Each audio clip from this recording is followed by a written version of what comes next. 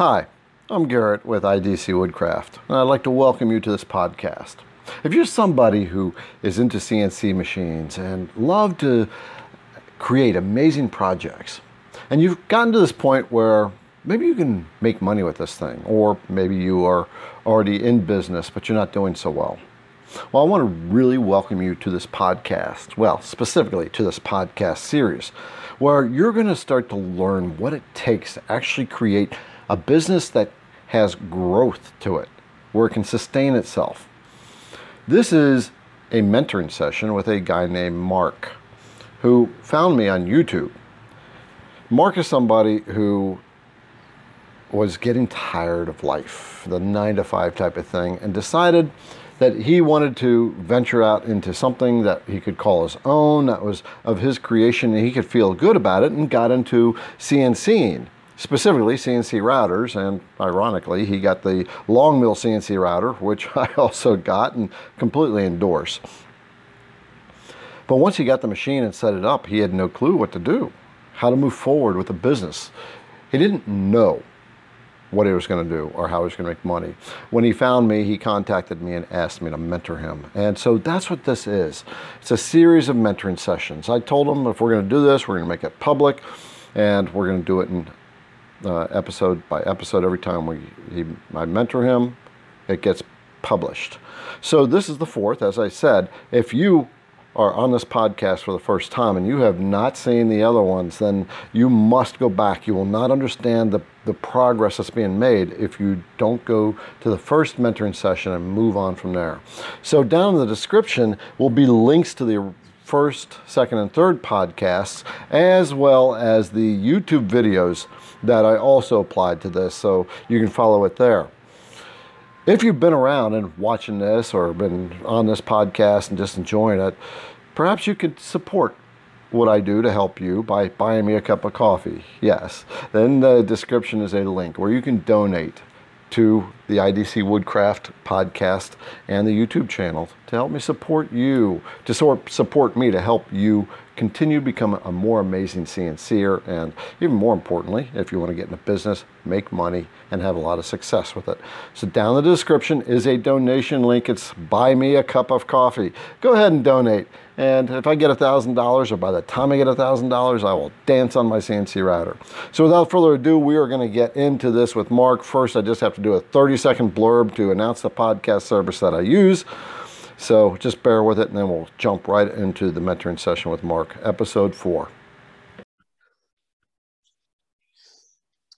Well, hey, Mark, it's good to see you again. Session number 4. So I've got an email from you.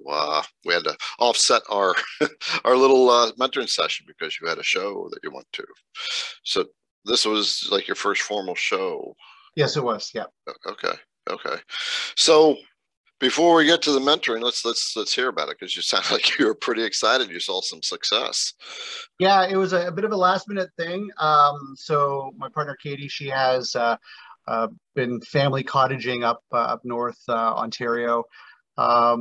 Basically since she was born, she's been up there, and she's a bit of an artisan herself. She makes a silver jewelry, pendants, and so on.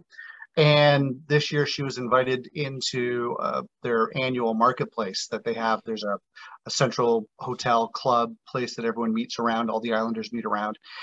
Anyway, so she was invited. She's not been working on her silver this year. She's been focusing on other stuff. And I was like, well, maybe that's something I could do. And kind of last minute, they said, sure, come on in. So I scrambled for 5 days to make a bunch of product for the show, get all ready for it. My first show wasn't originally supposed to be for another month. So I kind of scrambled, and there's some interesting stories of trying to get ready for it. But it was quite successful. Renee and Blake were absolutely there. It was that my ideal target was, the socialite cottager that plays tennis, that is wealthy and entertains, and likes the good things and wants different and unique things for her place. And Blake was absolutely pumping his chest, and he was there. And I didn't actually have enough big boards, and I didn't have anything with juice grooves that would, help him kind of take off the literally, hey, I've got 10 steaks I'm taking off the barbecue on Friday kind of thing. So I didn't have any product for him at all, but it was good. And then the other thing is, and I want to talk to you a little bit about this, kind of identifying Renee and focusing on her. So just so everyone knows, so this is the stuff that I've been doing here. But a lot of people don't know what I'm selling and I'm making. So there's the custom boards. I know for high-end board makers and experienced board makers, this is more of the amateur style, but for the consumer, they love this. So is this kind of style, very much a Chris DeVos style board. What I did, the CNC thing, is I made my tree. That's my signature tree, very similar to the Group of Seven Canadian famous artists. And I also then went ahead and lasered on my logo on the back. So I don't know if you can see the CNC back here, but I've added a laser to the long mill. So I'm able to do both routing now and laser work on my CNC. And then I filled it in with epoxy, black epoxy, which I've never done before, but on untreated wood, it filled in a little bit, and I've got shadows of epoxy going into holes. I had a situation where a customer dropped a board after they brought it home, $250 board. I had to refund because somebody dropped it, and I thought best that it's a small community with lots of people that talk. I brought it back. I can fix it and resell it, but there was that. So and I made a lot of really good contacts. A woman there that she for 15 years she's been doing the circuit. Her avatar, as far as Renee and mine, are very similar in that sense. So because we don't compete in the same product, she was willing to sit down, have a cup of coffee with me the Saturday morning, and then we're actually meeting this Friday to speak again. And she's going to basically break down the entire calendar, where to go, who to contact, and I should be able to get a show set up between now and Christmas. So you just said Renee and sitting down with Renee. No, Renee. No, Renee was. I'm saying that there was a woman that was also a vendor at the market, and her avatar is similar to mine, in that she targets Renee. That's her. Similar avatar. Mm-hmm. So for the past 15 years, she's been going to all these shows and kind of figured out which ones are the good ones to go to.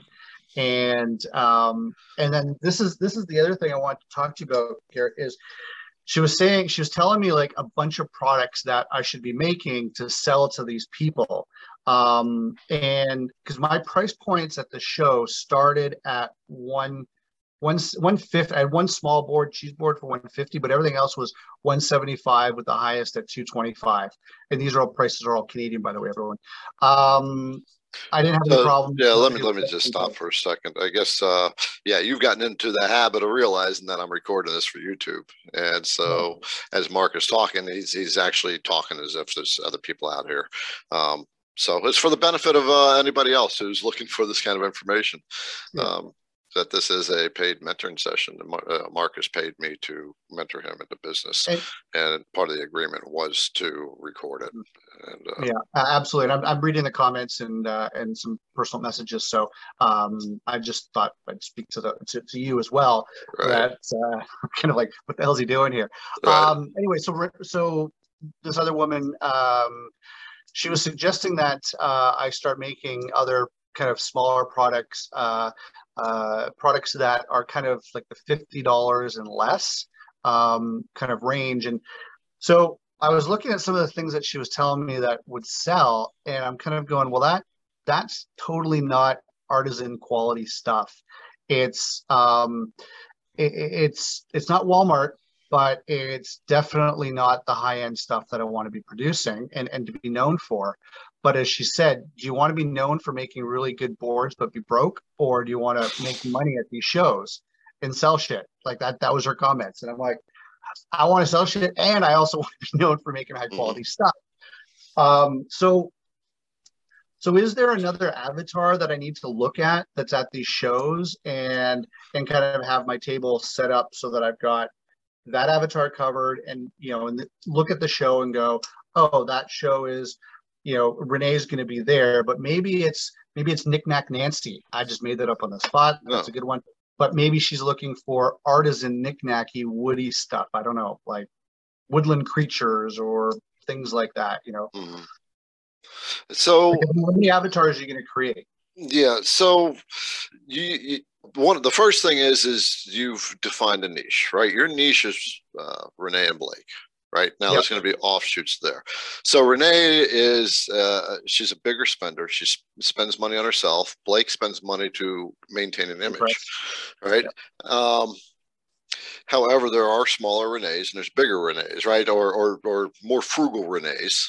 And there's more, what's the word, lush Renees, if you will.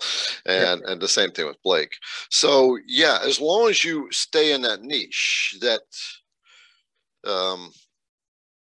it's so easy to start creating other stuff and you start getting outside of your box. And that starts to create the confusion. So you want to be really aware of, is that product in your niche? Does it like in the grayer zone of your niche as opposed to being further out? So let's start off with some of the things that she suggested. What kind of things would hurt? So the conversation around woodland creatures, silhouettes of woodland creatures in different colors of wood, and I'm using exotics. So you've got yellow heart and purple heart and Padauk and Wengi and all that kind of stuff. So I mean, it's expensive woods, but they're not. I mean, it's just beautiful colors. And that was the funniest thing. I almost need a sign that says, "These are not stained. This is natural wood color." The amount of times I had to answer the damn question, which is fantastic. But the other thing is she was suggesting is all those kind of kitschy signs. She's like, 5 shows I know of, the kitschy sign guy is gone. He's either moved or he doesn't do the shows anymore. He's gotten too old, that kind of thing. So what kind of signs? The kitschy signs, like the kitschy, like the sayings, all the signs have got the fun sayings, like the catchy signs. Yeah, we call it kitschy, but yeah. So it's like it's wine o'clock all the time. Right. I've never seen a bad bottle of wine, that kind of stuff. Or live, laugh, love, and all that kind of stuff. Right. Those signs. And so I'm looking at those signs, and Blake and Renee are not into those signs. But as this woman was telling me, she's like, but they sell. And she's like, you could probably do $1,000 a show just in those signs. Okay. And she's like, I bet you can get some cheap wood and knock them out. I'm like, yeah, I could. And there's lots of people that do it. So my question to you is, and I've got a piece here. It's do I take MDF and I go online and grab all those little fun sayings and rattle off, 50 of these things for the next show. And does that then turn off Renee and Blake? Well, actually, it'd be Renee at these shows. Blake doesn't come to these shows. Right. So that's a really good point. That was one of my thoughts as you were talking. So if you've got a table with $230 cutting boards, and on that same table are your catchy little signs that cost $30. Sure, there's a distinct drawdown of the quality of the price mindset that board would be. They're seeing $30 here, and then they see $200 here. There's such a discrepancy that the potential customer is going to mentally draw the value. You will not sell as many cutting boards. If you go in that direction, it's not so bad that you do that, but you want to make a distinct separation from your boards to your thing. So ideally, your spouse would be at that table. You'll be at this table. Right. There's a very distinct separation. So it's okay to go into it, but I mean, you get what I'm saying, right? There's this very distinct thing, and so that creates, you have kitchen cutting boards and kitchen coasters or whatever, and then that sets up something of a bit of a confusion for Renee or Blake. Right. They're not seeing it as treat me special. I am treating myself special. Just by that very nature, they are spenders. So yeah. It's not that it's a bad idea. It's just how do you get into it and keep them independent? Right. I'm almost thinking, and so now just kind of off the top, my daughter's kind of coming of that age where she may want to have a little side business. So maybe, she learns to outsource product from somebody that she doesn't know how to make, and maybe she and I design them together, and then she's at these shows. So, that's her side business, right? So she's got her business where she's the sign kid, and then dad's over here doing the high end stuff. And maybe that's perfect. That's perfect. What makes that so cool is there's a very cool alignment with Renee in doing that. Okay. And I want to know if you can make the connection before I tell you what that connection is.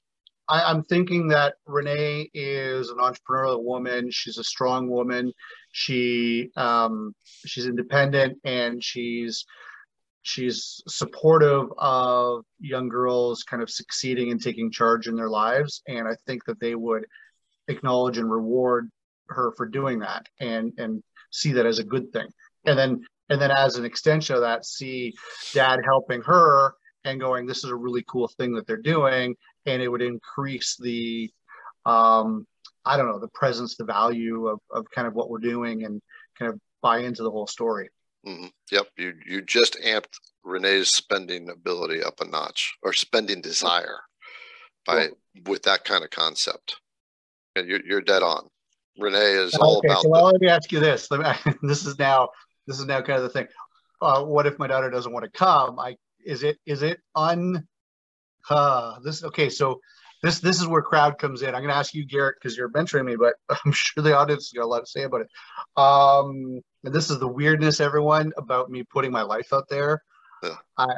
I have to get some thick skin to read some of these comments, let me tell you. But if you're feeling it, other people are feeling it. But true enough. So let's say Sophie doesn't show up. Can I say that my daughter made these? Oh, is that like totally off the mark? No. No. Where does that sit on the ethics and the moral side of? No. So you have artisan carving boards. That's your business. That's your sign. Next table says the kid sign or whatever.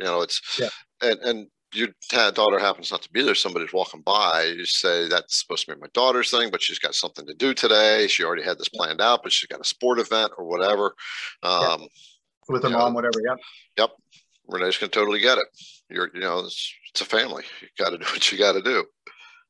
True enough. That's actually kind of a cool idea, because we've been talking about doing something like this back in the day when we drive back and forth to my mom's or grandma's. We'd do stories in the car, and it turned into like this whole thing around daddy-daughter bakery, and we'd make up all these stories and all that kind of stuff. And she's always like, Daddy, can we do something together? So maybe this is it. It might be. That's kind of cool, actually. It is kind of cool. Yeah, that would appeal to. I don't think it'll appeal so much to Blake because the ego's too big, but Renee, not only Renee, but it's going to expand into mommy Mary, right? Yep. Totally. And potentially culinary Kathy too. Yeah. And the thing is once they know that there's this connection, you make it very intentional when you're talking to a customer that you immediately connect, as they're looking at your stuff. In the first few sentences of your dialogue. Yeah, and there's my daughter. She's got her own business. We finally got it set up. We're trying this daddy-daughter thing together. Yeah, you might even be able to have that sign up there, daddy-daughter, and that's a story, and that engages people.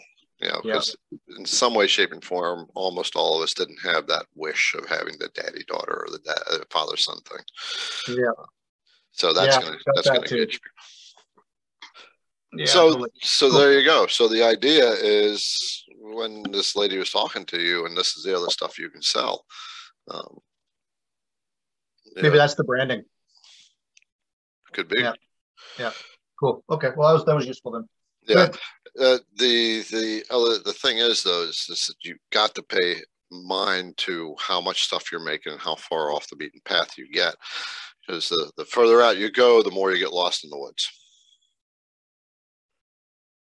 Yeah, well, I mean, I saw that too at the show. There was this one vendor that was all over the map, and that whole conversation of what do you do and what's going on, and it was really hard to see what she was up to, and she just had lots of everything. Yeah, but that's okay. That's a good point. So, as your business is now, how would you define your business in 1 or 2 sentences? Say more. How would you define your business in 1 or 2 sentences?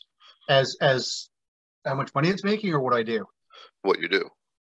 What I do? Well, right now I'm making artisan, handcrafted cutting boards and carving boards, kitchen items. Yeah, carving boards, cutting boards. Yep. The artisan. What I found when I was talking to people is the term artisan cutting board really seems to resonate with people. Okay. And then because I'm a crap speller, the artisan woodcraft, they got the thing, and then we had something to laugh about. And then, they would say, yeah, my husband can't spell, or I can't spell. I make those mistakes all the time too.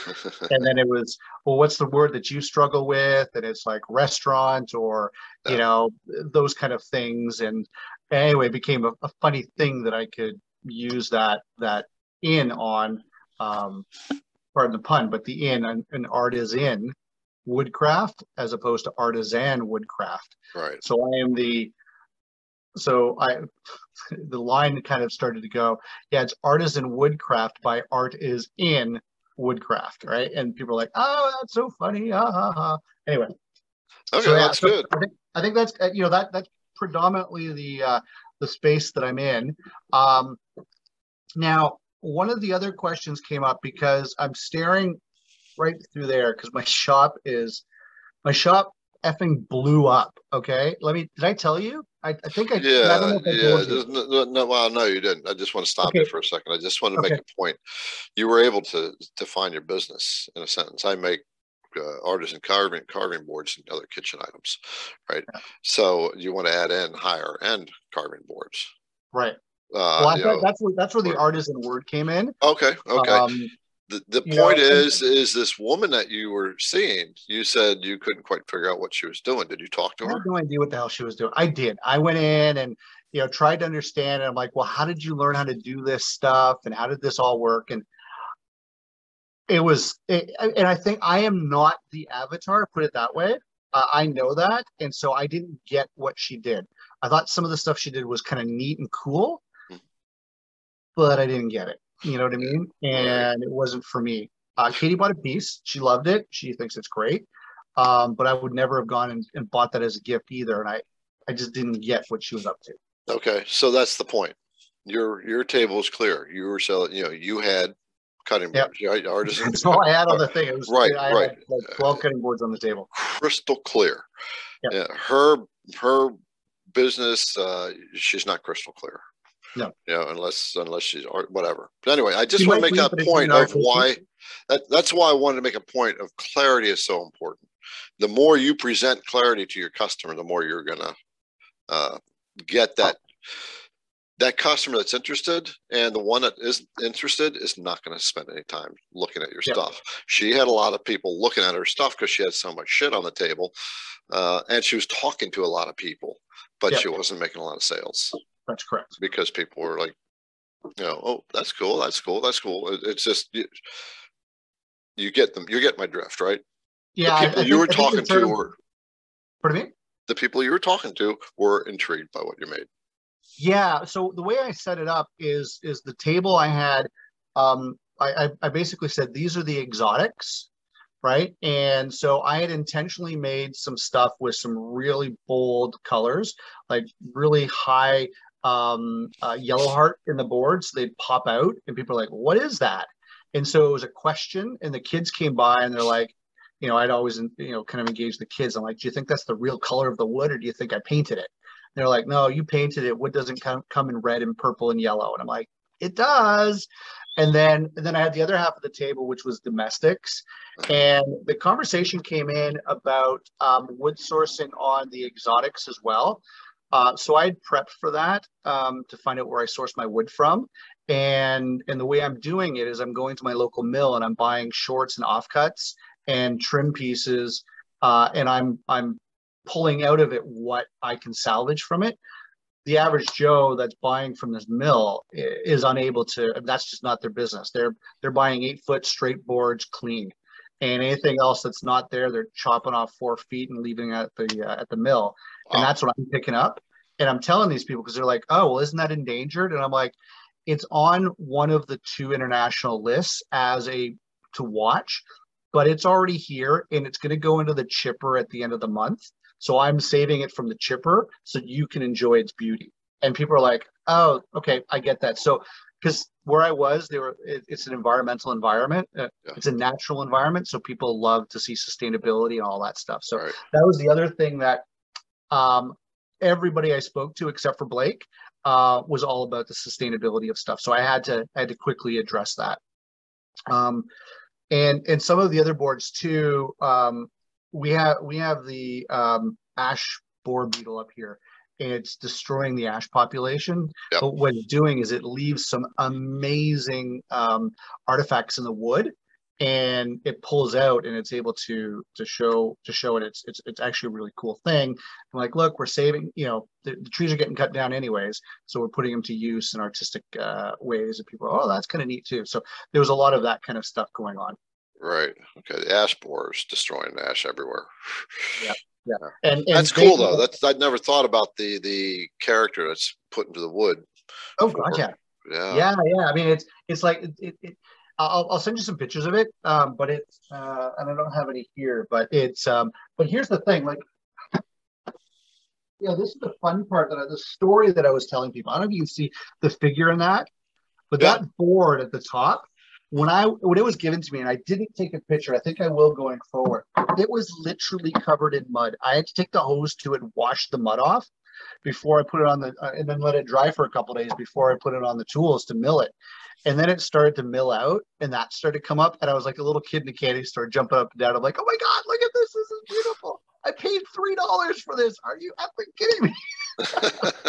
Like, that's part of the fun of that, And anyway, the other thing that happened is, because I wasn't prepped for this, and I learned a wicked valuable lesson about getting prepped, is I took all of my raw boards up with me to the cottage to finish them, to do my final sand, to pop the grain, do my final sand, to oil them and to wax them.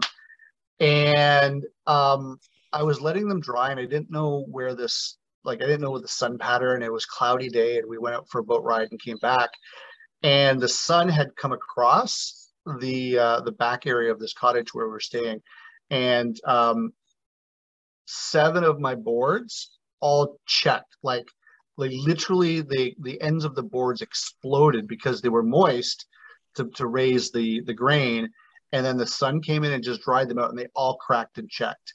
And I mean, I could fix them, but I couldn't fix them up there. And I probably could have sold probably 5 or 6 more boards, because they were the really cool ones with wicked figure in them and all this cool pattern. So these are ones that you already built. I had built them. Yeah, okay. I had built them. They were all sanded, routed, handled, everything ready to go. I just couldn't get them final sanded and oiled before I went up. So I chose to do that because I had 10 days before the show. Right. So I was going to do that up there. And anyway, I ruined 7 boards. I was able to save 2 up there, but yeah, 7 boards are literally firewood right now. I'm going to try and save them, but yeah, it was a waste. I don't know if you can hear down there, but I was quite upset. That's what that noise was. Okay. Yeah, the birds all Uh, left the trees when I came home that day. right, right.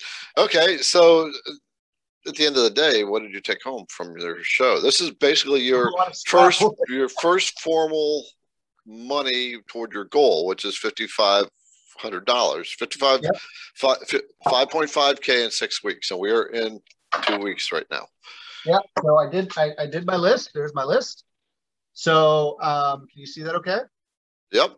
So explain this to me. Okay. So on this side here, because it's showing up in the camera reverse. So that's the dates of sales. Okay. That's the dollars that was sold, and then I added what it was, and then a cumulative total coming down. So at the end of the show, at the end of the weekend, since we started this, I'm at 2295. So 2,300 bucks. You are 50% there already. I am. Yep. Yep. I am. I'm pretty jacked about it. It was the first lady, when she bought the board, we're still in COVID and all that stuff. We had to wear masks. The first lady that bought the board, Janet was her name. I walked around and I gave her a big, huge hug. And I'm like, thanks for validating me. That first sale is amazing, isn't it? Yeah, it was. It was a high. And after that, it was just, it wasn't huge, but I mean, it rained for 3 days. It wasn't advertised and people didn't know about it. 50% of the community up there isn't around because they're American and they couldn't cross the border. And then there was just a bunch of people seasonally that weren't up there. So I think it was fantastic for the people that went through, and I was the second highest sales vendor at the market. Oh, so really? Yeah, for my first time out, I was quite pleased with it. Now the big thing is the people that I met. So I already spoke about the woman, but I have 2 orders for wine barrel staves. They want custom sayings on them. So I sell those for 110. So I've just got to meet with them this week. Then I got a call from my client down in Niagara, and he wants 10 more wine barrel staves with his logos engraved on it. Plus he wants a couple other projects, but I know for sure the wine barrel staves because I have an order. So that's another 550. I just haven't received the cash yet. So on this sheet, is it cash or invoice? What classifies going on this sheet? When money comes in the door. Okay, so cash, not an invoice. Okay. Yeah. I have been following a couple out of Houston, Texas, and they do the realtor cutting boards as gifts as a segue into their business. Mm-hmm. So my first person I was speaking with has not the first person. I've spoken to many, but the first person has come back and has said that she wants 10 boards, and the 10 boards I'm doing at a wholesale cost of $125. Okay. It'll be a welcome home board. It'll on the front end it'll be their name, and then on the back side it'll be contact information and all that stuff. So that'll be the board. So again, we're negotiating right now, but if that works, that's another $1,200. Sorry, when that works, that'll be another $1,250. And again, I want to talk to you about niche. So Libby comes in, loves the boards, loves everything I'm doing, and she says, "Hey, we've got a rustic cottage. We're upgrading it. Got a kind of a hand-me-down kitchen that we're throwing in this thing, and the countertop is ugly, and we're replacing it. Can you make one of your boards out of the exotic woods as a countertop?" And I'm like, "Yeah, I can. How much? Don't know. How big? How big? How long? How deep? All that kind of stuff." So, I know it's not within the niche and within the product offering that I'm doing, but all it is an 8-foot long cutting board, basically.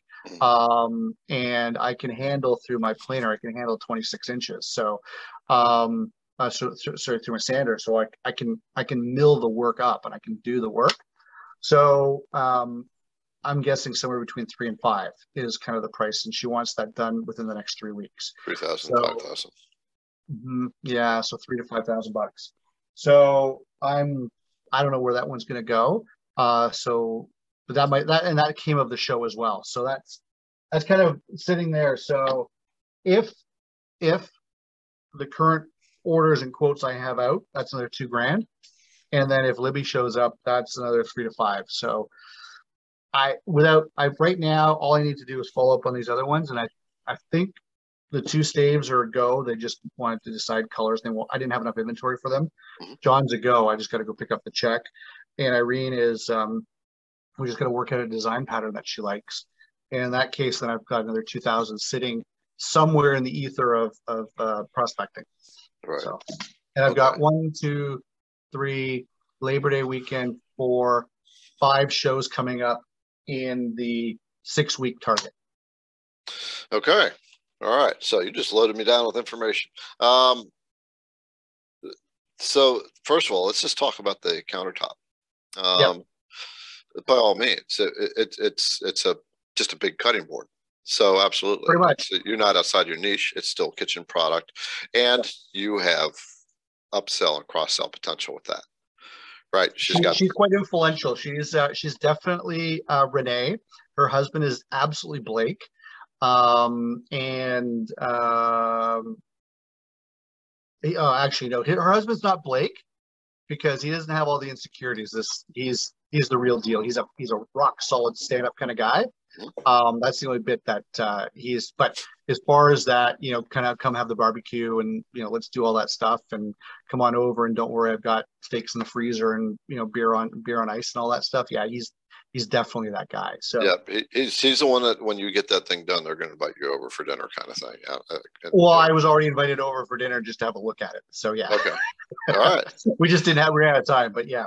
Right. So how can you over deliver? How can you give Renee with the countertop more than what she expected? Well, I mean, my initial thinking was there was a board that she liked. I actually pulled it out of my inventory and put it back. So I will give that to her as a gift, as a thank you gift. All right. And she was commenting on how her mother's, I think it's her mother's place, would want one of the wine barrel stave things. So that'll also be a gift for her. My cost is like $5, but I sell it for 110, so I can give that away to her. Yeah. Oh, that was the other thing. Sorry, I'll come back to that. But no, that's okay. I'm looking up wine barrel staves because I have no idea what a wine barrel. Okay. Now I see. Yeah, look up wine barrel stave candle holder. Candle holder.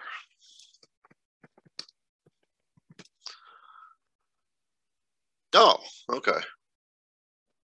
Very cool. The hardest thing with that is the bits because it's French oak. It's French white oak that has been compressed. Yeah. I'm going to share my screen briefly so perfect. People who are watching this mentoring session. That's exactly it. So these are the parts of the wine barrel, and that's correct. Yeah, those are called staves. Yeah. Okay. All right, very cool. And if you go on my Instagram page too, you'll see one. But if you go up to the top, anyway, yeah. So the challenge with those is to make 60 of them. To make 60 holes. You go through and dull out a drill bit, and the drill bits are 1 7/8 Forstner bits, high end. So the drill bit almost becomes a consumable. I've already had it sharpened twice, and the last time it's in the garbage. Like whoever thought a $65 drill bit's a consumable, you know what I mean? You might want to find one that has inserts in it. I've actually got a carbide one coming in from Germany. It's like $165, but they said I should be able to get like 500 holes before it needs to be sharpened. Okay. So, all right. Anyway, so where were we going? So we were just talking about the ButcherBox cutting board and all that stuff, right? For Libby. The other thing too I was doing is when people were buying the boards, I'd reach back and I'd give them a tin of board butter and say, look, you're going to want to maintain this at the end of the season. You're going to want to butter this thing up and make sure it's nice and oiled up so that when you come back, it's in beautiful, pristine condition, and it can kind of soak up all the oil over the season, over the winter. And people are like, oh, and I can use this on my other boards. I'm like, yeah. And here's a card on how to care for your boards. Oh, I never knew how to do that. And I'm like, well, do you have a cast iron pan in the house? yeah, I don't know how to deal with that either. And I'm like, well, okay, here's the instructions for this. Give me your email address and I'll email you the instructions on how to manage your cast iron frying pan too, that Uncle Bob or Grandma Mary gave to you. And so there was that, that good connection. They really appreciated, because I had it listed for $20. Okay. Right. And on the invoice, I'd handwrite, large board butter, $20 gift, and that's what they got on the thing. So it seemed to go over well. And if there was a couple of people that I knew who they were that were somewhat influential, and they were talking to me about their boards, I'd give them a small tin of board butter and the, what do you call it? And the care card, so they could take it home. So they actually had my information and they had everything back at the cottage. So I don't know what will come of that, but I gave like 10 of those away as well. Okay. My cost is like, I don't know, I think $150 or $250 or something like that, all in with tin, making the stuff, the oil, the label and everything. So. Right. Okay. Yeah. If it doesn't cost much, when you're dealing with somebody where you're randomly giving it to them, that may not. No, well, not randomly. I mean, you talk to people, but there wasn't like any sale included, No. Or were these potential sales? These are potential sales, but these are also people that are in the community that are well established. Okay. I see. So you're just kind of getting your name sunk in their head a little bit. Okay. That's correct. Yeah, that's correct. Yeah. So these are the people. They are Renee's. They are Blake's. They just either had boards already but weren't conditioning them. So right. I gave them this, and I gave them the small one because they'll probably run out after they do all of their boards properly. Yep. And then that's a reason to call me back. And then their friends can, oh, your board looks really good. What's going on? Oh, this guy. That's kind of, I was just playing that one by ear, see what happens. Right. Long-term game. Make a little sample. Yeah. And have it ready with you of a worn board and one that's been treated. Right. So you can. It's kind of falls in that line of dramatic demonstration. When they see the difference and said, does your board look like this? This is why you need this. And you can actually make sales out of that too. Yeah, totally. Yeah. My original thought was it was my lost leader, kind of my, $15-20 thing, but nobody was interested in buying it. So that's why I was like, well, I don't want to carry these home. And also, for $2, it's a good calling card. So right. Okay, Mark. Well, I'm pretty impressed with where you've gotten. You've been working pretty hard at this, and you've seen some good success already. You got some things lined up. You're gathering emails. That is so important. So yep. You want to make sure at the end of the season that because you're in the digital, you've been in the digital space, you're aware of autoresponders. Absolutely. So an autoresponder is a service where automatic emails go out and you can schedule them. So if you have access to an autoresponder, or even if not, just put it on your calendar and email these at the end of the grilling season. Okay, it's time to take care of your board. I just want to remind you. Good idea for for that part. I was like, yeah, I could do that. But then I'm like, oh, hold on. That's a really good idea. Yeah. End of grilling season. What is Irene, the one with the kitchen? Irene's the one. She's the realtor that is wants to give the boards as gifts. Okay. Who's the kitchen counter girl? Libby. Libby? Yep. Okay. So one of the things I was thinking with Libby is her husband is the real McCoy Blake, right? He's the real deal. He doesn't have the insecurity. He's not Blake. He's not Blake. He's secure, successful, successful Samuel or whatever. Yeah. Is he a griller? Oh yeah. Okay. Then maybe you need to give him a carving board instead of her. Uh-huh. You know what I'm saying? There was, absolutely. I see as the gift. So now you've kind of touched them both. And with Liddy, is she gonna, since she can customize how these boards are all laid out, right? Right. Is that a part of the plan where you're gonna take a bunch of boards to her and say, okay, here's the way, Yeah, samples. I've got a bunch of offcuts and shorts that I'm going to bring over, and then she's just going to make up the pattern that she wants. Perfect. And have a complete hand in designing the whole thing. Excellent. That's pushing up to your 5K mark just for that. Yeah. Okay. Excellent. One of the things that the cross selling, when going back to this, okay, so you're not. I want to come back to this other lady that said, "Do you want to make money? Or do you, do you?" So, in complement to your cutting board business, you make the cutting board stands, right? They'll cost $50 to $80, right? That can be part of the. It became critically apparent that I need to get them only if nothing else for display purposes. And I one of the boards that I made is it's the big board back here, and even in my kitchen, I'm like, where am I going to put this damn thing? So there was some practical requirements for it, but then some people are like, oh my God, this is art. Like, this is beautiful. I don't want to cut on it. So that's why that's now my purpose, everyday, daily use, daily driver cutting board in the kitchen. But the idea of being able to put it on a stand became such a critical thing. There was a couple of comments, actually. Somebody said, I don't know where the hell I'm going to put something like this. Or I've got a really small kitchen. So there was a couple things that I need to address around that, but the stand is going to be critical. So you can make a stand for it, and there's a thought there. If you have really small kitchens, make a stand that mounts on the wall. Oh, good idea. Yep. Yep.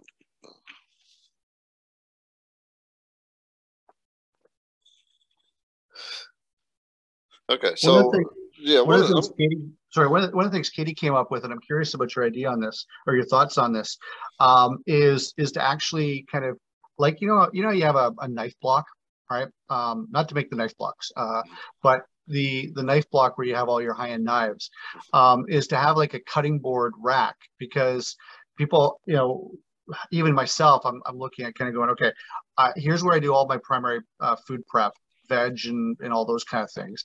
I don't put my raw meat on that. I've got my raw meat board. And then I've got my garlic board, right? That I cut my garlic up and any of that kind of stuff. And my herbs, they go on one board. And I'm like, oh, okay, well, maybe do I make like kind of a set? Because you can go to any store and you can buy a set, small, medium, large, and they're all kind of the same, and then make a holder for that and actually kind of build that up. What do you think? What do you think from that perspective? Well, that is squarely culinary Kathy. Yeah. Right. So that is clearly on the avatar. And so, yeah, that's totally perfect. That's totally perfect. And you talk her language. This is the herb carver board. Yeah. Right. The meat carver board. So there's a clear distinction. These are specialized boards just for, it's beautiful. Excellent. So yes.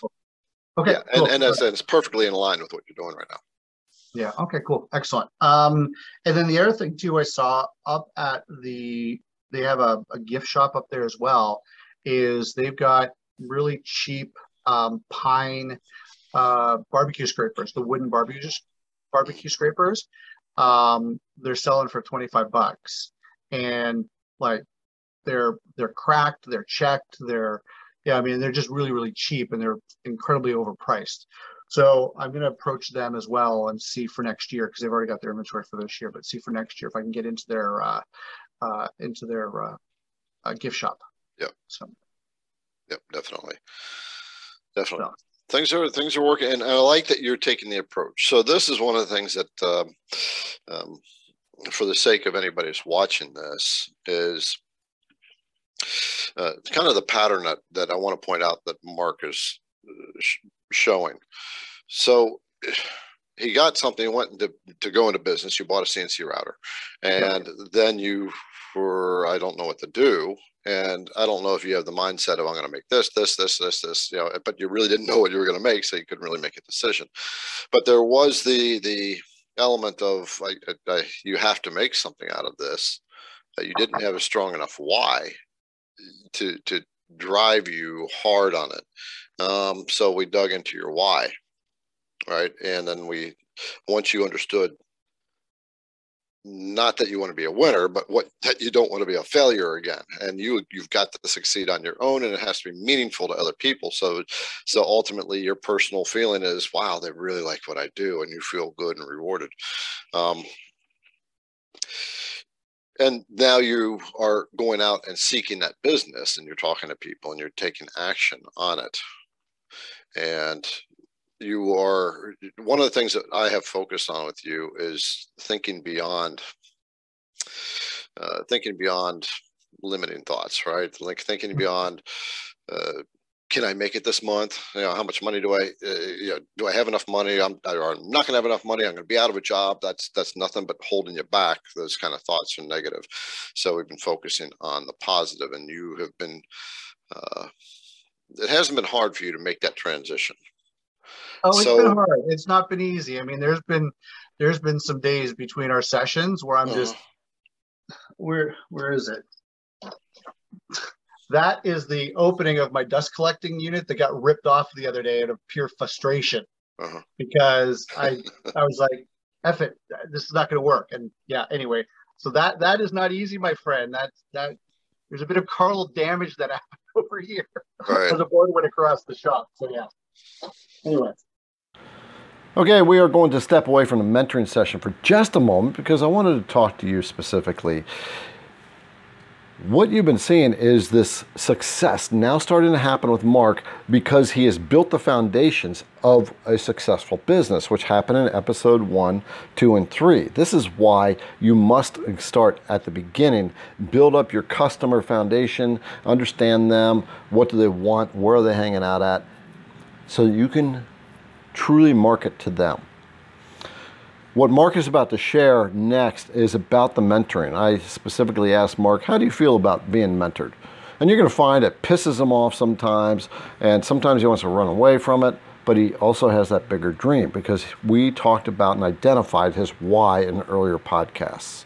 So if you haven't supported this, you might want to favorite this podcast and buy a cup of coffee, help support me and what I'm doing for you to help you become an amazing creator. Down in the description, there's a link to buy me a cup of coffee. All right, with that, let's get back to Mark and finish up this mentoring session. Well, yeah. So I've had a couple comments on the channel that said that some people are challenged with my style when it comes to this. And there's a reason for the style that I use with you. It's fairly assertive and direct, and so I guess I'll put it to you. What? How do you do you find yourself irritated at me at times? Yeah. Good. Exactly. That's what I hoped you would say. Here's the reality is I have right now I have 4 people in my life that hold me accountable, right? Katie, my partner, and with all due respect and love for her, it's not her job to hold me accountable at what I'm doing here. I'm accountable to my daughter and making sure that her needs are taken care of. And it sure as hell ain't her job to hold me accountable. I've got my ex and child support. So there's an accountability over there. Absolutely. And don't want to hear from her as far as my accountability. And then I got myself. And there are days where I wake up and I'm like, F it. Let me go learn something new on how to, I don't know. I mean, I committed to myself. I wasn't going to spend any time until I got the confirmation to go forward on this butcher block cutting board concept for the countertop. But man, I tell you, there's a couple times where I wanted to go and learn how to make one of those things just so that I didn't have to come out here or so I didn't have to make phone calls or whatever. And so yeah, it's uncomfortable. But that's the purpose, I believe, of why I have engaged with you to help me. Like, it's not supposed to be easy, right? Like, you're supposed to kick my ass and hold me accountable to stuff, right? Like, isn't that the purpose of a mentor? You know, you're not supposed to be my best friend and say, hey, let's just go have beers and laugh about it. That's at the end, right? I'm looking at this, and what I want from you is I want you to hold me accountable. There's an added pressure, I'll be honest, of doing this live. Quite frankly, it scares the snot out of me to come back to you and not have produced results. Good motivator. Hell yeah. And then there's also this whole public side of it, which I really try not to pay attention to. But it's in the background, and people are messaging me directly, privately, finding me, and it's kind of a bit scary, to be honest with you. But I met some really cool people doing that, and some other individuals that were sharing some ideas, and it's like, yeah, gonna go out in sand again, and all that. So to you guys, hey, how's it going? But I mean, here's the thing. I'm not where I want to be in life right now. And I need to model process and structure, and I need to model what works. And I need to be held accountable, because I'll be honest, I'm not strong enough to hold myself accountable to the results I need. But having you there to hold me accountable is kind of part of this gig and part of what our relationship is. And yeah, I mean, if I haven't done something, like put my feet to the fire, like that's, quite frankly, that's your job. Like, I don't mean it to say that, but it really is. In our relationship, it's to guide, it's to provide insight, it's to provide forward thinking, and then to kick my ass when I've gone out of line, or redirect me back if you want a softer approach to it. But I need some ass kicking, right? And I personally need to be responsible and accountable to other people that I don't love, that I can say, you know what, that guy just pissed me off, F him today. You know what I mean? Or I don't agree with you, and have an argument with you, knowing that it's not going to, spill over into dinner and into tomorrow and into the weekend. Like, that's not their job. Their job is to be loved and cared for and supported. That's kind of how I look at it. So anyway, yeah. So no, I think, please, the harder the better. Yep. Okay. What is it that made you? Well, okay. I'm just trying to think of the right way to ask this and see if you will answer it that way. How is it that you are willing?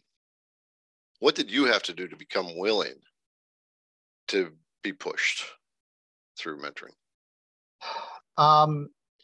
So what locked you into it? I'll be honest with you, I did not expect to go the direction that we've been going. I need help making this thing move. Okay. That's part of what this is about. Right. And I need to be, this thing is sitting idle right now, and it's pissing me off. This thing needs to be making money for me. Right. But I don't know what to make. Some cases I don't know how to make it. But I think if I look back in our approach, and Katie's asked me the same thing too a little bit, is, so how come you haven't been making anything? How are you carving anything? And it's like, there's a different process going on here. So I think the why is, it's a bit bigger. It's kind of now started to show that, okay, it's just not about making something on the machine. It's about actually creating a business around this, creating a lifestyle that I want. I was jacked at the end of every day when I was up at this show. I was clear, like, this is where I want to be. Like, I love the praise. I love Janet comes back to me on Saturday morning going, I used the cutting board. I made breakfast for my family, and it was awesome. And it was great. And I'm like, did it taste any better? And she's like, no. And I'm like, but did you have fun? She goes, yeah. And I'm like, oh, perfect. And then people coming back and saying, this is the guy I was telling you about. Look at his stuff. And yeah, did everyone buy? No. I mean, but that's okay. But inside there was some pride going on. And one thing I didn't tell you about is I'm invited back next year already. And I've also been invited to present some of my stuff in the art gallery that they do up against artists and woodcraft. And there's a bowl turner that's turning bowls for $1,800, and they want my stuff alongside theirs now. Really? Like, yeah. And so that's something I never expected. I just want to make some goddamn money. You know what I mean? But why? And that's the thing. And that's why I bust my ass to get to that show. I wasn't ready. I didn't have the processes. but I knew I've got this goal, this 5,500, in 6 weeks. I'm a week and a half into, almost 2 weeks into it now. I got to get there. And the why is the important part. I will not look back on this time as a failure. This time, any mistakes I make are mistakes I'm learning from. And this will be the direction of where I'm going, and I'm taking my life. I will be this guy, Jim, who at 86 years old is still turning boards and is like, everyone loves his work and everyone has a piece of his work in their cottage. That will be me. They will have a board that, oh yeah, Mark made that. And, and their kids are having it, 50 years from now, their grandkids are cutting on that board. That's just like freaking awesome for me. So, and I never would have gotten there. I mean, we're not done. I still need to make this thing move. It's not moving. Okay. Right. I need help with that. But I've kind of given into the process and said Garrett's got a higher reason for this. So yeah, that's why I'm here. Yeah. Have I answered your question? You did. Okay. Yeah, one of the things that you have done is you've paid me to do this, and you continue to pay me per session. And so that's a sign of commitment, right? People don't respect free. Oh, it's free, I'll take it or leave it, right? And so you have you committed to that in yourself to do that, because you know that it creates some commitment within you to keep going. Yep. So I wanted to ask you about all this avatar study we've done, because there have been a couple comments on the other videos that, so why are you working so much on this avatar, and why is that so important? And so I would like for you, if you're okay with it, to spend a little bit talking about that to anybody that might be watching this, your progress through this avatar thing, studying, coming up with Rewarding Renee and Barbecue Blake, Culinary Kathy, and now you've got another one that you're kind of getting in there. Yeah. How do you think that's helped you with this business? Yeah, so for my past background, it was a requirement. So from digital marketing and things, it was a requirement to be able to write emails and ad copy to be able to identify who that person was. But I never did it in my own business. For me now, being able to do it, walking the people. So I've got the table, they're walking past the table, and it was the language that I was able to use is, this is amazing. Wouldn't it be great, when you have your next dinner party, that, you've got like a new board for other people and you can give it to them as something to cut on as everyone's preparing dinner. And she's like, oh my God, I've got my girlfriends coming over and we're going to, do a girlfriend's night of veggies and cheese and nibblies and wine and all that stuff.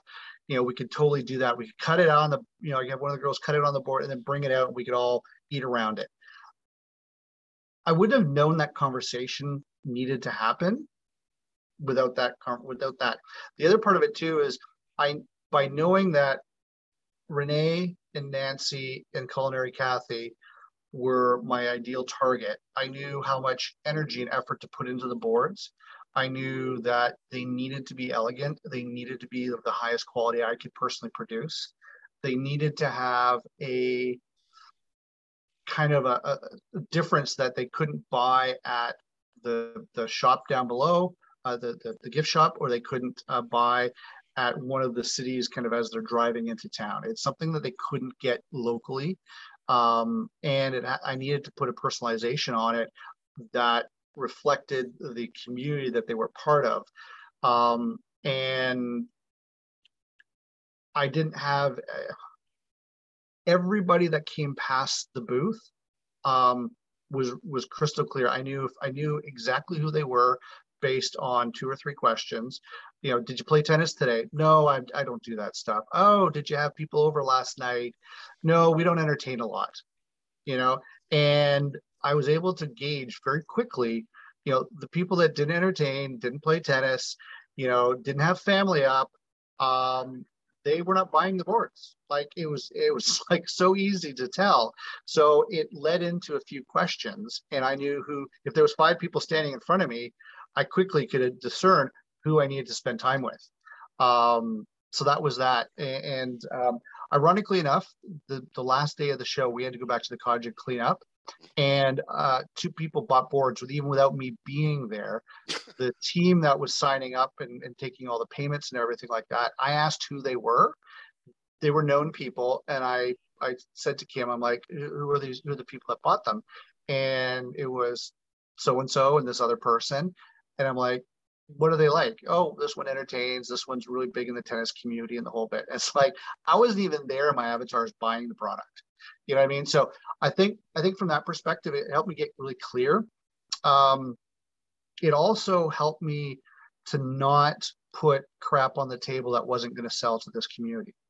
And so as a result, I didn't waste my time on making stuff that wasn't for them. Now, if I go to a different market, I have to look at my, maybe it's Knick Knack Nancy, I don't know. But understanding that was vital in quality, in pricing. I like this board, this board I sell for 250, 220. Yeah, I still have the price tag on it. I'm using it in my kitchen. $225 I'm selling this board for, right? It's got my personalization on it.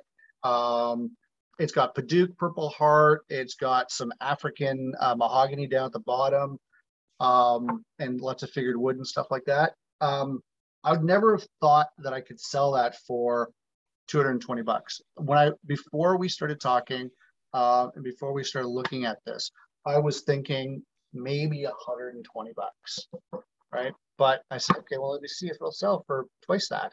And lo and behold, I have 2 left out of 7. So, you know what I mean? Like, so that was good. One broke, but so I think the question about spending time on the avatar, it dials back into where do I spend my time in the shop, and then what am I making, and who am I serving, right? And who become my fans. It also helped me make sure that the presentation of my table was classy and elegant. I didn't overwhelm the table with a bunch of stuff. It was easy. There was only a few pieces on the table at any given time. There was inventory at the back they could choose from, but from what they could touch and grab at the front, there was only a few pieces. Small, medium, large, exotic, basically was what it was. The other pieces were in the back, like behind me at another table. And then it also allowed me to address the question of who are you, what do you do, what's going on, and it helped me to frame the conversation of how I got into this, right? And so that was a big thing. So it really came down to what to make, what to focus on, the quality, what to present, how to present, what to say, and what questions to ask. Okay. Yeah. Excellent. So yeah, you used a couple words, exotics and domestics, right? Yeah. These are good sounding words, right? They're going to be impressive to Renee, especially. Yep. And she's going to be drawn to the exotics, huh? That's a specialist. There was a boy who was about 11 or 12 years old. He was with his dad, and then mom shows up, and he's like, come see these exotic woods. They're really cool. They're from around the world, and she's like, oh, what do you mean by exotic? So it was an opportunity to open up the conversation to something. Mm-hmm. Cool. Yeah. So one of the things you stated here was, at the end of the day, you were able to charge twice the amount of money that you originally had in your mind of what you could sell these boards for. I never did it. Yeah, because because you understand what drives this avatar, what they need, and how they need to go about it. And interesting about the questions and the languaging. So we talk a little bit about that as far as the languaging when you're talking to Renee, as opposed to talking to Mediocre Mary. Sorry, say more. So when you're talking to your avatar at your booth, Yes. What is the languaging that you're observing? And the other thing is what did Renee look like? How was she dressing? How was she carrying herself? Her body language. That was hard to determine because it's cottage country and it was raining every day. Okay. And sometimes Renee was coming in from tennis. So most of the time, one of the discerning items, they all had a piece of quality jewelry on, not a wedding ring, but they all seemed to have a piece of quality wedding jewelry on. They were all kind of 45 plus.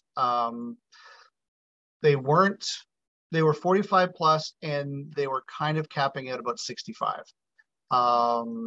The older women that were there, I think they come from a different generation where you don't spend on this stuff. That was my sense, because I know their cottages or I know their families by way of introduction over the last 5 years of being in this community. And so I know that they're the frugal ones. They're the ones that save to make this community and this opportunity happen for their children and their grandchildren. But as far as that, after that, it was a crapshoot. I mean, some were in literally like grubby sweats and cottage clothes that, you'd go camping in. And some were in summer spring dresses with a raincoat over top. And they were out to be seen. You know what I mean? Okay. Yep. No, that's good. That's a good way of putting it. Yeah, that part was hard to be. That part was hard to distinguish. There was no hesitation on purchasing. It was, I have to have this. Put this aside. Here's my name and number. I'll be back in an hour. I'm going to go look at everything and mix and mingle. There was no hesitation. There was 3 men who all took pictures and sent to their wives. 2 of the men bought, 1 did not. And the one guy said, I should have just bought it because I love it. She doesn't, but I love it. And of course, there was a bunch of women around, kind of joking and prodding him a little bit because he's a realtor in the community and well known. But there was some of that. So there's very much he didn't make the decisions on kitchen items and implements. Questions. The questions were, how do you paint them? That was the big one. Do you paint and stain them this way? No, I don't. It was understanding the wood. They wanted to know the species and the source of the woods. They wanted to know, when I told them about the process that I go through to select wood out of, well, let me just grab this. So this is what I find, right? Like, I don't know if you can see that, but this is a gnarled piece of wood, right? It's covered in, stuff and stains and all that stuff. So that'll get milled down and I'll find 2 or 3 strips out of this, right? And so that story of finding the diamond in the rough or finding the beauty in the wood and all that, and then piecing it together, people really resonated with that. Then the story is, well, how does the glue nut come apart? And I have to explain some of the technical, not getting into jargon, but just say it's stronger than the wood, modern chemistry, it works amazing. And I said, I broke a board, it fell off a shelf and the wood split, not the board, not the laminate. So, it's, Canadian wood failed, not the glue. Then we spoke about the longevity.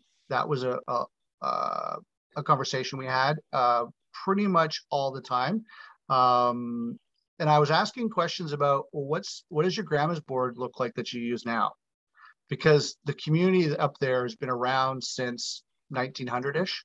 So there's a lot of old generation, multi-generation families up there. So a lot of stuff my grandmother used or my mother used, that kind of stuff. And so it was, how's your mom's board look or your grandma's board look? And like, yeah, it looks like crap. It's been beat to snot, but we love it because my grandma cooked on it and she's no longer with us. She was 92 last time she was up. And I said, well, these boards, if you maintain them with the board butter and you do all that stuff, they will last that long. And so there was a lot of those kind of conversations. So there was that, longevity and things. And then there was questions about, well, how will it show marks and things like that? I'm like, yeah, it will. I mean, it's a knife on wood, like it's going to. But it's not for decoration. And they'd pick them up like, oh, these are hefty. I'm like, yeah, these are made to be used. It's it's artistic, it's artisan, it's meant to be an heirloom piece, and it's meant to be kind of a piece in your kitchen that you can show off and people can ooh and ah over. That's what it's intended to do, and it all seemed to resonate well. Yeah, good. So you pointed something out indirectly, but you used the word a couple times, and there's a phrase in marketing that facts tell, stories sell. So what you are identifying is the story behind it is what's grabbing your customer, and that's piquing their emotion, and they want to embrace the certain values, the sustainability, the generational thing. Which, by the way, when you have that we don't want to get rid of grandma's cutting board. Don't you want generational cutting boards? Don't you have your mom's cutting board? Don't you need yours in the generation now? Just a little thought for you in the conversation. But the idea is story is what draws people in. And if it's a meaningful story, it's the kind of idea as the daddy-daughter thing. There's story behind it. There's inspiration. The fact that you're saving exotic woods that are going to get turned into, it's going to be turned into mulch, right? Yep. That's story. And one of the things that you indicated, but just by all the stuff you talked about, is your avatar has a certain level of sophistication. Yes. They want to understand this whole process of what. I didn't expect that, but they seem to. I mean, pretty much everybody was asking questions about the manufacturing process, about the maintenance of it, and how it will wear. Those were three long, pretty much consistent questions that I had. Right. I did not expect that at all. Yep, but that's pretty consistent of some of the other values that Renee has and Blake has. They want quality stuff, and they want to understand the quality behind it. So there's this thing behind them. They have to validate inside of themselves that this is up to my standard. And that's why they ask those type of questions. And so that's a good gauge for you too, when you're talking to somebody, to start leading them into that type of space, the sophistication space. And if they're not willing to go to that space, they're not going to spend the money on it, right? And then you can redirect them to Katie's table, because maybe it's Mommy Mary who's really inspired by or whatever it might be, to your daughter's table. Yep. One of the other things you said is when somebody comes by, I'm going to come back and get this. Here's my number, whatever. When somebody expresses that kind of interest, but if you get that kind of non-committal, get their number. Say, I was getting the number. And I'm sorry, let me rephrase. The only way I was holding a board for them, the purchasing was done on a chit system where they couldn't leave the marketplace without paying. And so all the vendors wrote up on a receipt book the sale, and then that was a committed sale. So walking in, if you gave your member number or you gave an email address, you had committed to the sale. And so I was only putting a board back if I received and they signed the check. Okay. Yeah. All right. Very cool. All right. So so very good. So where do you find yourself at now? That, I mean, you've had success, right? You've seen it now, and you've made cash, and you've got some other things that are developing in the pipeline. Do you find yourself in any kind of constraint at the moment? The constraint is understanding the next set of products. It's really leveraging this thing now. That's the bit I need to figure out what to do. So I'm hoping that our next session we can get more into the operational side of it. I mean, this has all been great, and it's been eye-opening and all that, but I think I'd like to see a little bit more of this. I'm sorry, they just turned on. Can you hear? Not really. You don't hear the lawnmowers across the street? Nope. I heard a little bit for a moment, but now I can't hear it now.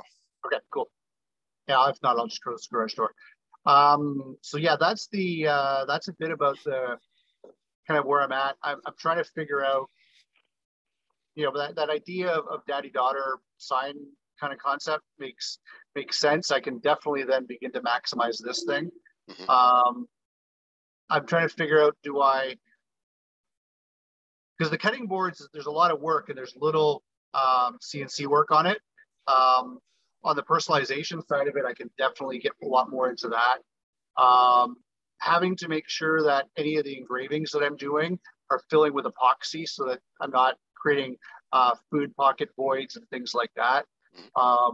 And then designing up the stand and making the stands. I definitely want to leverage this to make the stands and kind of carve out a dozen of them at once, and kind of mill up the wood and then put that down and get that going. So understanding how to build some of the hardwoods, I think that's kind of now the next step that I'm stuck in. And yeah, that's kind of where I'm at right now. Okay. All right. One of the things, if you, that's a good idea, since you're not using your CNC a lot right now, and signs with your signs are a good product to be put on there, obviously. And if this is going to be a daddy-daughter thing, it's really ideal to run her through the avatar thing too, so she gets a very clear picture. Okay, right? Good idea. Yep. Actually, that'd be a fun exercise. Yeah. Okay, so I guess I haven't actually been writing down a whole list of things for you to do. You seem to be doing pretty good. Other than I want to make sure you stay in contact with your customers, those that bought. Make sure in about a month you set yourself up some kind of reminder that in a month you just make contact with them, or 2 weeks, and ideally via phone. Okay. Because that's where they can say, "Oh yeah, thank you, Mark. I love it so much. Blah blah blah. I'm doing this and that." And that's where you can upsell, you can cross sell, you can, where you're keeping it, right? Yep. So you know what? The cutting board stands are a very natural thing. So you might want to start working on that and come up with some kind of design, and maybe even, use the same wood patterns that you use for these things, for the carving boards, something like that, whatever you want to do. So let's see, contact your customers. There's those that have already bought. Like a month or two ago, if you had any sales, you did have a few, you said, get in touch with those, or have you already? The ones that I sold a little while ago, I reached out before I left, because I had made up a bunch of board butter. Okay. And so they're local, so I was able to drive around and give it to them as a gift. So awesome. And how did they take it? I was great. A couple were on vacation, so it was left in mailbox, and I just sent them a text and a picture. The two people that I did meet up with, I showed it to them, and one of them then the next day called me and was like, "Oh wow, this is great! Yeah, it totally brought it back to the way you gave it to me." Right. So. Okay, good. Okay. Yeah. So when's your next show? I don't know yet. Potentially Saturday. Okay. I'm trying out for my local community. There's they've got a farmer's market, 10 till 2, so a quick 4-hour deal. So it's a $25 table. So I put my application in yesterday, so I should hear back by Wednesday. Okay. Have you been to that market before? I've not. No, I've never been to the market. I just drove by when we came home yesterday. I was like, okay, there's my next place. Let's see what happens. So, all right. Do a little quick research on that to know the avatar, because if Renee isn't going to that place, you're going to have, it can be a wasted 8 hours, right? You want an alternative. That's where you want an alternative. This may be where Mommy's going. Did I mention before about the toddler stand to you? Yeah, we've spoken about that. Yeah, absolutely. Somebody, you want to explore more about what the toddler stand is and the avatar and things. Yeah, the risk that there may be some kind of risk behind it. What do you mean by that? someone commented on one of the video where we talked about that they were doing something like that and they had to get out of it because there was either they couldn't keep up with insurance on it or there's some risk issues on it, where if the piece of furniture failed, that somebody got hurt, that it could come back to you. Oh, right. So you may actually, what I'll do is just ask that person to comment down below this video, and be very clear on what the issue was that made you pull away from it, so that Mark can get that insight. I hadn't thought about that. So this is. Yeah, I guess I need to look into insurance and all that stuff too, don't I? Yeah, this is the Mommy Mary product at the toddler stand in the kitchen type of thing, especially if they're on the counter, right? Yeah, well, that's the thing. Yeah, and then Junior falls off the counter because of. Yeah, that's interesting. Okay, I hadn't thought about that, but yeah, that makes sense. Okay. Yep. So just we'll socialize medicine up here. It's okay if they fall. No, I'm just kidding. Right. Yeah. All right. So we'll look into that. So you are in good your progress is excellent now. So you said something about you want to talk more about the machine next time. Yeah, I'd like to, if it's okay, I'd like to talk about a couple processes. About I'm still confused. We spoke quickly last time, and just with the show and everything, I haven't had a chance to implement it. Mm-hmm. But carving out the logo, you can see in the background, there's the large board that I've already painted, getting ready to make the logo. Mm-hmm. Just about being able to mill that up properly and get it so that it's done properly. And then the other thing is I want to get to kind of some production ideas. I'm looking at. There was a couple ideas that this woman had said might sell. So I want to see, make a couple up and see what they look like. So I might have some questions around that. Okay. I just want to challenge you a bit. I want to make sure that the you are paying me to help you make money, right? Yes. To learn how to do that. And so if this is something that's going to and to understand business. So if this is going to be around that foundation of that growth, then you're okay. That's maybe deviating a little bit from why you originally brought me in, right? Because now the technical stuff. So I just want to be clear that that's the direction you want to go in. Yeah, I think right now it's I'm trying to get this thing to work, and I kind of feel. It's beginning to be an irritant for me because I'm trying to do some things and it's not working the way I need it to. And so because of that, I'm more hesitant to actually do anything on it than, you know what I mean? Like, it's like, okay, I can go make cutting boards. I know how to do that. I figured that one out. And I've got some block. Okay, here's the thing. I know how to build websites. I know how to do email marketing campaigns. I don't even have to bat an eye. I can do it in my sleep. I did not have time to do it for this event. Right. And quite frankly, I didn't have time to organize my shop better or anything. I just had to go and do it. And I think I'm overthinking the machine. I think I've watched too many videos and I've got too many different ideas floating around in my head about how to achieve a few items.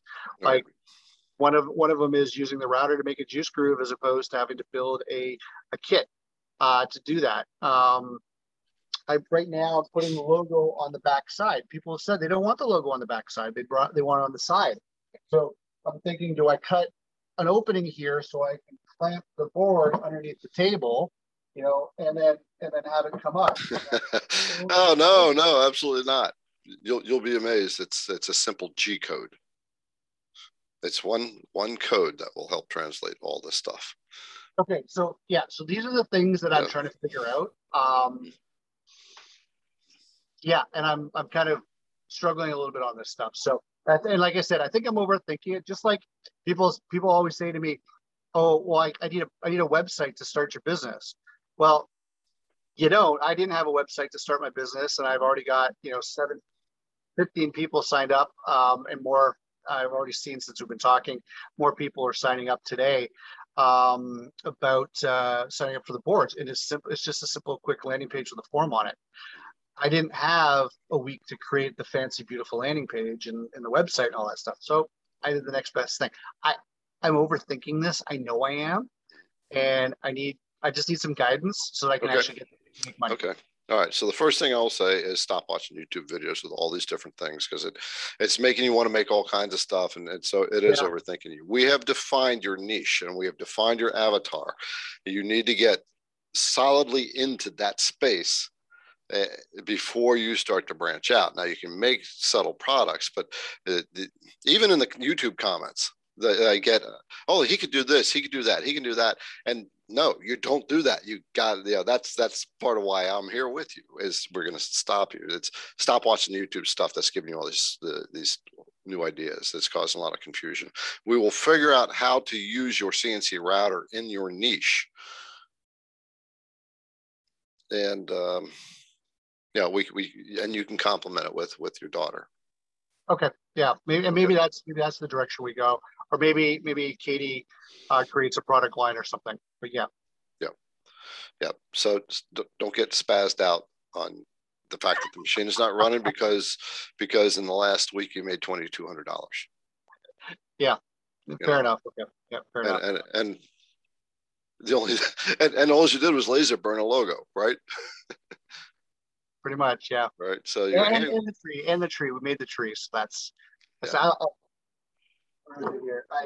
won't show the whole thing because it's now my thing. But there's what I ended up doing is it's the bent pine that's kind of up north. So there's the rock and the bent pine and so on. Right. One of the things I found is I found with the laser, the different wood species, it was burning deeper at different levels. Yeah. And so I want to try this with a router and be able to do the same thing. But again, like there's this big honking void at the bottom, right? So how do you do that and get the kind of detail you need? Right. Because it's pretty fine work.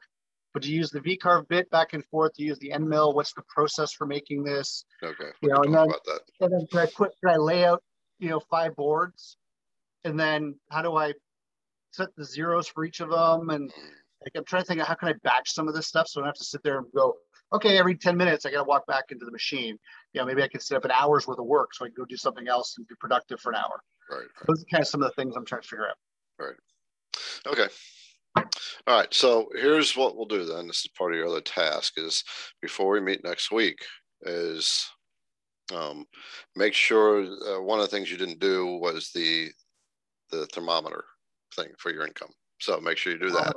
Remind me, thermometer? The thermometer to show your money growth. Oh, like turn this into like a thermometer. Turn that into a thermometer. Okay, I can do that. Okay. And have a list of, in order to use the CNC router, right? We want to incorporate that. So what I want you to do is kind of get yourself into a position. Are you going to work with Sophie, or are you going to incorporate it into what you're doing? Sophie, Katie, Sophie's your daughter, right? Sophie's my daughter, Katie's my partner. Okay. Yeah. Okay. All right. So if you're going to be doing that, we just don't want to get too much stuff going on at one time. You saw success with cutting boards, but that doesn't mean you're going to see success next week or the week after. Right. Right. It's kind of like this. My mentor, one of my mentors before, he was working, and his mentor was a multi-millionaire. And he was not quite a millionaire yet. But he said, I went up to my mentor and I said, I made $500,000. And his mentor said, so what are you, half a millionaire now? Right. The idea is, are you half successful now? Because you're only halfway at your 5.5K. Yeah. Right. So we can't lose sight of that goal and what's going to get you there. And we've spent a lot of time on that. So don't let yourself get too confused. If you find yourself getting confused, how can I make this thing run? I can make that because I see that on YouTube or something like that. Put on the brakes. We got our niche. You understand who's buying it, and you've got an amazing product, and let that router thing kind of mold into it. You're not there yet, right? You feel good, but you're not there yet. So Okay. do you understand what I'm saying to you? Can reiterate back to me. I do. I'm going to avoid the shiny syndrome. Yes. Yes. Yeah. So we will get that machine running and using on your stuff. Let that kind of mull out. Write the question down. How can I incorporate my CNC router, your long mill, into this business? And let that question rest with you. Some ideas will come to you.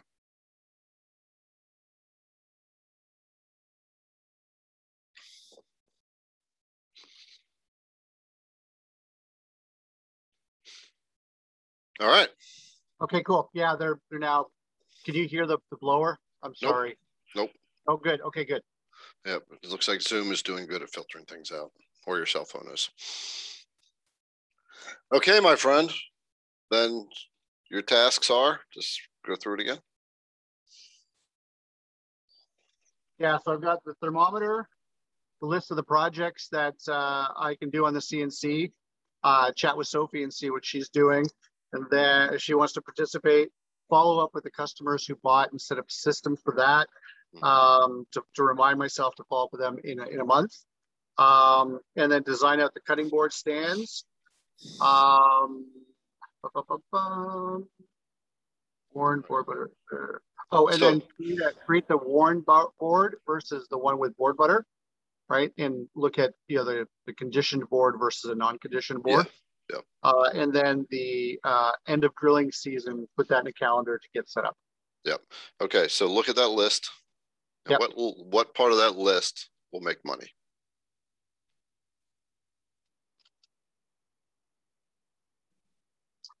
Following up with people that bought. Oh, I also have here following up the people that didn't buy that I have their contact information for. Mm-hmm. I didn't asterisk it, but I'll put it back here, is to research the market for Saturday. Yeah. Because it could be a complete waste of your time going to that market. Yeah. The other thing is, that's going to make the money is getting those stands ready. Yes. Design those stands. It's not there. That's not immediate. You got to do the upfront work. But then when you contact your customers at the end of the month or whatever, you'll be able to, hey, I got this stand, it's, let's get that. Stands make money. Yeah. Stands make money. Okay, good. So focus on the money items. Yes. Right. We still have to get to the 5.5K. You got 4 weeks to do it. Yep. 4 weeks. I can do this. Yep. You can do it. I will do this. All right. There you go. All right. Then I will talk to you next week. Okay, my friend. Thanks so much. Okay. I'll see you. Take care. Bye. Bye. And there you have it, the mentoring session with Mark, number 4, where you've now seen Mark actually hit 50% of his goal quite early on because he was driven, he got the right knowledge and the guidance, and he's coachable. So important. If you have not already, you may want to subscribe to the YouTube channel, IDC Woodcraft. The link will be down in the description box. And of course, you can support the channel, as I said before. I provide all kinds of resources for you. You can go to www.idcwoodcraft.com and you'll find them all there. I'm always adding to it. Most of all, my ambition is to help you become the most amazing CNCer out there, and where you can make projects that make people happy. I mean, isn't that where the fulfillment truly lies? In us doing what we truly love, and by virtue of that, making other people happy, and they're willing to pay us to make them happy. I'm Garrett with IDC Woodcraft. I hope you have a great day, better tomorrow. Thanks for being here. Happy CNCing.